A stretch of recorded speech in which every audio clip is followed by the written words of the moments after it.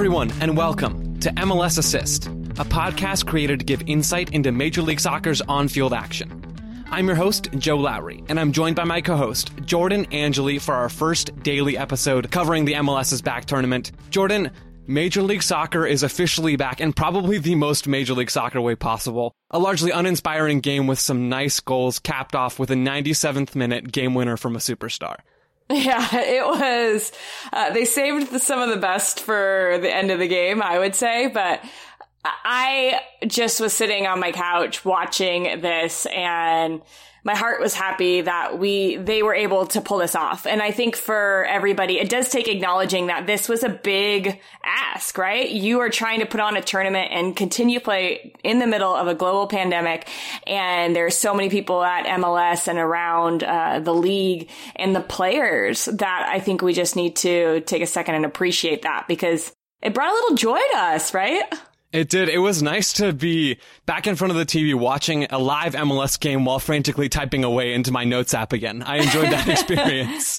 Do you type into your note app? Are you on your phone or are you on your computer? I'm on my laptop, yeah. So yeah. I'm typing into the Apple Notes app. I don't know how you do things over there, Jordan, but that's my method. I don't know. I feel like this is a different way than I'll ever do it because we have so many games. So I'm going to try to keep everything in one Google Doc. We'll see if that works. Oh, that's going to be a long Google Doc. Oh yeah, but that's the point, right? I want you to type that into a book and we can go through and read it 10 years from now and see what it looks like at that point. Right. So, Jordan, you and I are here to break down the opening game of this tournament, the only game from Wednesday, July 8th, Orlando City's 2-1 win over Inter Miami. We're going to go through and we're going to look at specific setups and moments from the first half, player performances, and specifically look at the goals in the second half. But let's start at the beginning. Let's talk about the first half from these two teams and a largely sluggish, a lot of fouls in that first half. Jordan, let's start with Miami, since they did not win this game. Okay. What did you see from Miami and how they set up? Well, let's just go back to last episode, or 2 episodes ago, I think, when I said, what game is going to have the most fouls? This one, right? And I wrote down foul on Dom Dwyer in the first minute and 40 seconds. Second foul for him was 7:30. Third foul, he just kept fouling, right? And so I knew that I think we all knew that there was going to be a different kind of energy coming into this game, which, as a player, it's always difficult when you're playing in a tournament, when you're playing in a big game. The first 10, 15 minutes is a little hectic. And I think we saw that from this game. The one thing I would say from Inter Miami is I like that they set up in, more of a 3-5-2, right? And they had those 3 center backs. But what I didn't like from them is they weren't willing to play the ball into their holding midfielders, right? Will Trapp was open a lot. And I was watching him and watching his movement off the ball. And there were times where if this was mid-season, somebody plays that ball into him right away, right? And you start to kind of create a little bit of a rhythm. But because they haven't played in a while, that's a dangerous pass to play because of the high pressure as well that Orlando was having in those first 15 minutes, that if you miss that pass by even playing it to the left foot when it should be going to the right foot, everything breaks down, right? So there was a little bit of, the teams were timid. Yeah. Yeah, they were timid too, which I totally get and understand. But I think that just didn't allow Miami to find a rhythm because he's their rhythm maker. I really do think there was a divide between the back line and the 2, sometimes 3 central midfielders if Pellegrini moved in from wide. And that's sort of the 3-5-2 shape that you're talking about, because it was pretty fluid for Miami with their midfielders and their attackers. There wasn't that ambition from the back line to move it forward. And we can understand the difficulties. This is the first game of the tournament, the first game back for these teams. But I appreciate that you brought that to light, because that's something that I had noted as well several times, even with Nico Figal, the guy who we thought was going to be the center back for Miami in this tournament, with LGP not able to play. Him playing as that right center back, he was even reticent to play the ball forward. Less so reticent to dribble forward, but that's a conversation that we have had in the past. Right. Looking at Orlando, they set up in this sort of 4-2-3-1 that becomes a lopsided 3 at the... And I want to know if you saw the same thing, Jordan. I think it becomes sort of a lopsided 3 at the back shape in possession, with John Moutinho tucking back and inside a little bit as that third center back, inner seam fullback, kind of half space player on that left side. Is that what you noticed as well? I was really interested because I don't have the stats in front of me, so I can't tell you possession-wise what it was in favor of Orlando, but I think we could both agree that the possession stats in the first half had to have favored Orlando. Oh, yeah, they did. They found a rhythm a lot better, and a lot of that had to do with just the way that they moved the ball through their midfield. And I had written down the two things that really interest me about the way that Orlando City was playing is they switched the ball from the right side of the field through one of their two holding midfield players, and then right almost in that same horizontal line as the holding midfield player was João Moutinho. And he was playing almost like an additional midfielder, which we see players play in, right? Or teams play with that additional player in the midfield. And that just opens up space for Nani on the outside, right? And that's who you want the space to go to. And it sort of foreshadowed what we saw in the second half, right? I was waiting for that breakthrough to come in the first half, and Nealis sort of had Nani not locked down, but there was no real action from Nani on that left wing. It was the ball would get to Moutinho and sometimes he would dribble forward, which was a really nice look, I thought. Even setting my center back bias aside, I think he broke lines really well with the ball and created chances. He slipped Dom Dwyer into the box midway through that first half, a really nice ball. And that movement though really set us up in the second half for goals from Orlando City and Nani specifically to contribute. The one thing I want to talk about, and I think actually Inter Miami did this in the second half, and it was part of the reason they scored their goal, is Orlando City. I noticed a pattern that they were having as the ball was switching, and I only saw it going from the left to the right, but in that 4-2-3-1 setup that you're talking about, the two holding midfielders, Junior Urso was typically the player on the left side when this was happening. So the ball swinging from the left to the right. When it goes all the way out to the right outside back, that was a cue for Urso as now the weak-sided holding midfielder to start to dart into the attacking third. And there was two opportunities that he did this later on in the first half, and they didn't amount to anything. But I think you start to see a pattern that we see from Oscar Pareja and his teams, that he likes to get one of those two players into the attack, into a playmaking role. We see that with Columbus. Artur does that in Columbus. But this is what we saw also from Inter Miami when they scored that goal right at the beginning of the second half. It's a great goal, right? We'd made it through the first half. A few signs from Miami, especially at the end after that water break, Pellegrini moving inside more often. And we'd seen some things from Orlando City like we talked about, but a really largely uninspiring. That's what I used to open the show. First half from these two teams, which again, understandable. Then at the second half, we get this really nice goal sequence. Will Trapp playing the ball forward to Morgan in that sort of right half space area. He then plays it out wide to the right wing back, Nealis, on the right wing. Nealis cuts inside past the aforementioned João Moutinho, finds Victor Ulloa in the box, and Ulloa and Pellegrini combine, which allows Ulloa to be in space to square the ball over to Juan Agudelo for the tap-in. Jordan, on this goal for me, it is all about Victor Ulloa. Taylor Twellman said it on the broadcast too.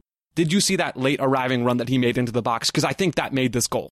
Oh, he was patient in his run. I think that was one of the things that if you're Juan Agudelo and you miss and you don't even get the shot on frame and the opportunity he had in the first half, it can make or break you for the rest of the game, right? And I think you see the best forwards just flipping the switch and saying, okay, that's over. Now I have an opportunity to do something the next play. And he showed up big in this. But the thing that I liked about this is we're talking about the defensive work and how Miami was trying to attack is a lot of the time they were trying to get outside João Moutinho in the first half, right? They were trying to get to the wing and get to the end line, and it wasn't working. It just wasn't successful to them. So what happens on the goal? Well, right away, they fake that they're going to go to the end line, cut it back into that half space you just talked about, and then the runs develop from there because the defense has to shift because the player has been beaten inside. So the next player has to step. When that player steps, well, somebody's going to be open. I just, that combination, especially in the box between Pellegrini and Ulloa, that little one-touch movement from Ulloa back to Pellegrini, who I thought was really, really good in this game. This is the best game. Okay, a 3-game sample size. So setting that aside, but a really good game from Pellegrini, not as effective all the way out wide, but then moving centrally. And this is a theme for Miami, like you just highlighted. They couldn't really do much against Juan or against João Moutinho as those Orlando City fullbacks. They weren't having a lot of success in those wide areas. But when they started to be a little bit more deceptive with their movement and having runs from the outside in, that's when it really started to come together for Miami. And we didn't see a ton more of it in that second half. But that sequence especially, with Pellegrini showing why Miami brought him in as one of their players' first signings for Diego Alonso, and then Ulloa making that run out of midfield, which is something that we hadn't seen a whole lot in that first half especially. Those two wrinkles were a really nice goal sequence. Well, you have to think about it in the bigger picture as far as this tournament goes, too. Well, it didn't look like either one of these teams were satisfied with how the game was maybe going. Like, both teams looked like they were going to push to the end, and we'll get to that and we'll talk about that.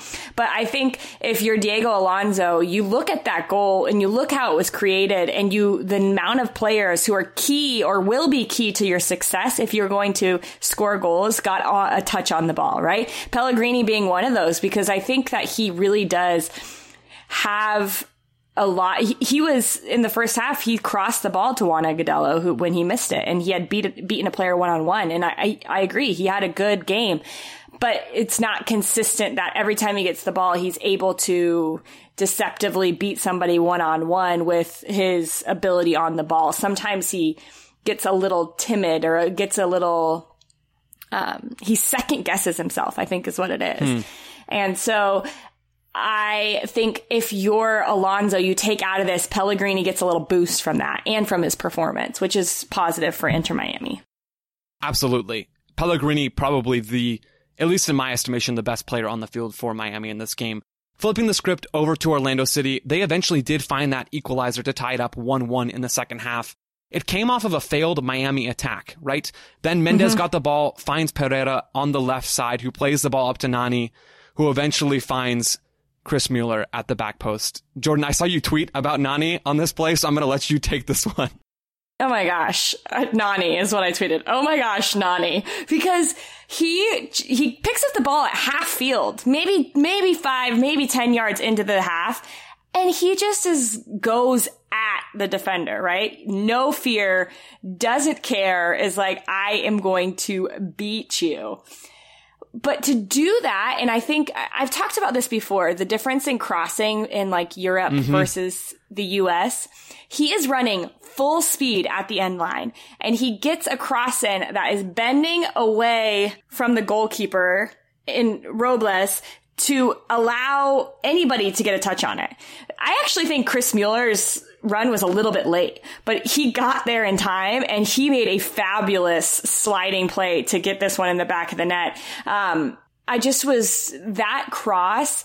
So yes, there is a back post runner there. I can't remember who was still, if Akindele was in at that time, but there was another runner in the box, and the pace of the ball beat the runner because it was whipped in so fast. Yeah, that ball in from Nani was perfect. I actually thought of you in that moment, in that conversation we'd had with Julian Gressel, I think was the guy that prompted that crossing discussion. Yeah. With Gressel sort of being a cut above most players in MLS. Nani also a cut above. He finds the ball in. I was waiting, Jordan, for Miami's lack of depth, number one, and talent, number two, in the back to hurt them in this game. Starting Ben Sweat as a left-sided center back is not a move I assume that Diego Alonso was itching to make, but one that he had to make because of a lack of depth. No LGP again in this tournament. That depth and lack of talent hurt them on this play, right? Ben Sweat doesn't keep even with the late run from Chris Mueller, and that allows him to break in, tap it in, right? That difficulty that Inter Miami's left side of their back line had with Ambrose and with Ben Sweat as those two left-sided wing back and center back respectively.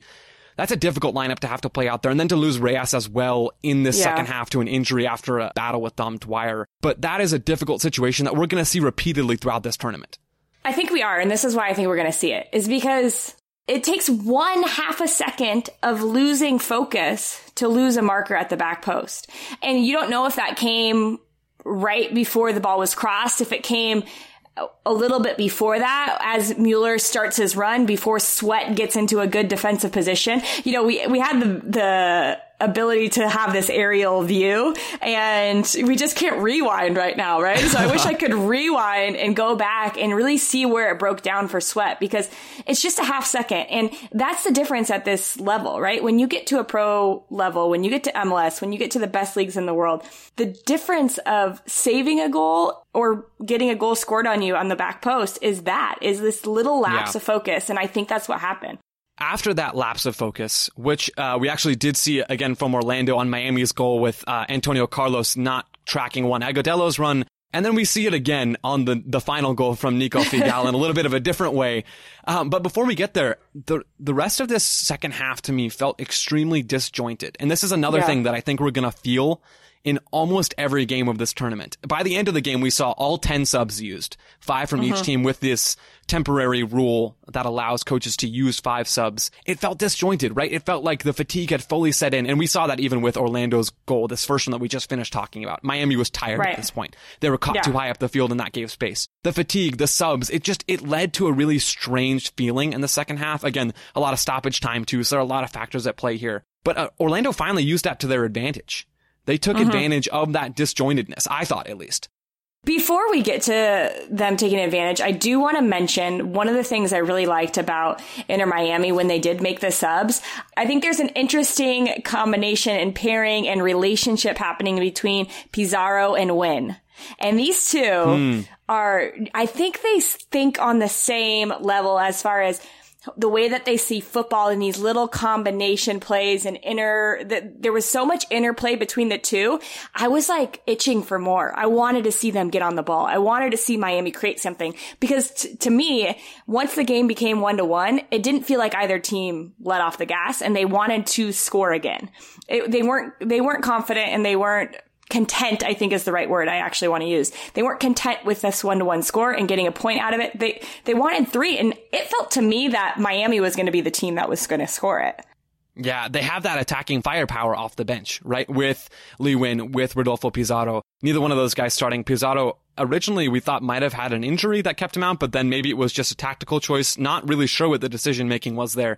But nonetheless, those two guys do have the ability to link up. Their mental connection, like in the way they think the sport, high level. They're both attacking-minded central midfielders who can drift into different pockets of space. We saw Lee Nguyen do it with LAFC. We've seen Pizarro do it in the past. These guys can be dangerous coming off the bench if that's what we continue to see Diego Alonso choose to do in more of these games. Yeah.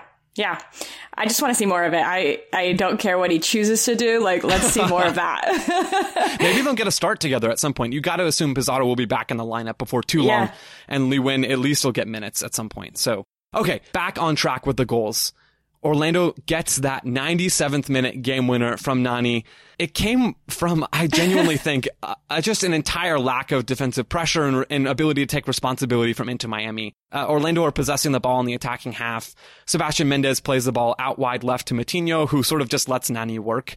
Eventually the ball gets played back out wide to Moutinho, who crosses it into the box for Nani.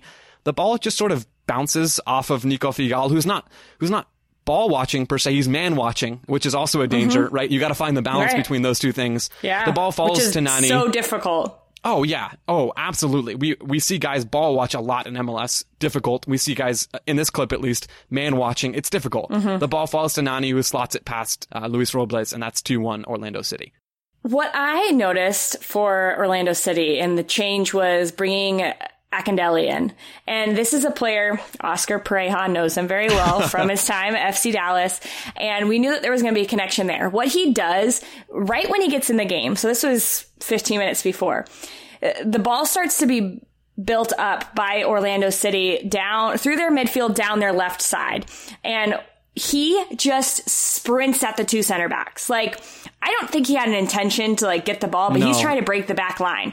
And as he breaks the back line, it opens up this huge gap in between the lines and this space for Pereira to dribble and get on the ball and create. And you started to get a sense that Akindele was going to do something that made these center backs feel uncomfortable. And that's exactly what happened. This goal, the center backs were uncomfortable with Akindele's ability in the air, and it ended up costing them with just the lapse of not watching the ball and the player at the same time. And Nani opens up this beautiful gift right in front of him and says, "I'll score the game winner." Jordan, game 1 of this tournament is in the books. Our first daily show is in the books. We will be back after Thursday, July 9th. I'm not even going to do tomorrow or yesterday or today because the times are going to run together and the days are going to get confusing. But I'm going to try to keep it by the calendar date. We'll be back after Thursday, July 9th's run of games to talk more and analyze more and give you guys more insight into what's happening on the field. Yeah, that was fun. We'll be back. Thanks for listening, everybody.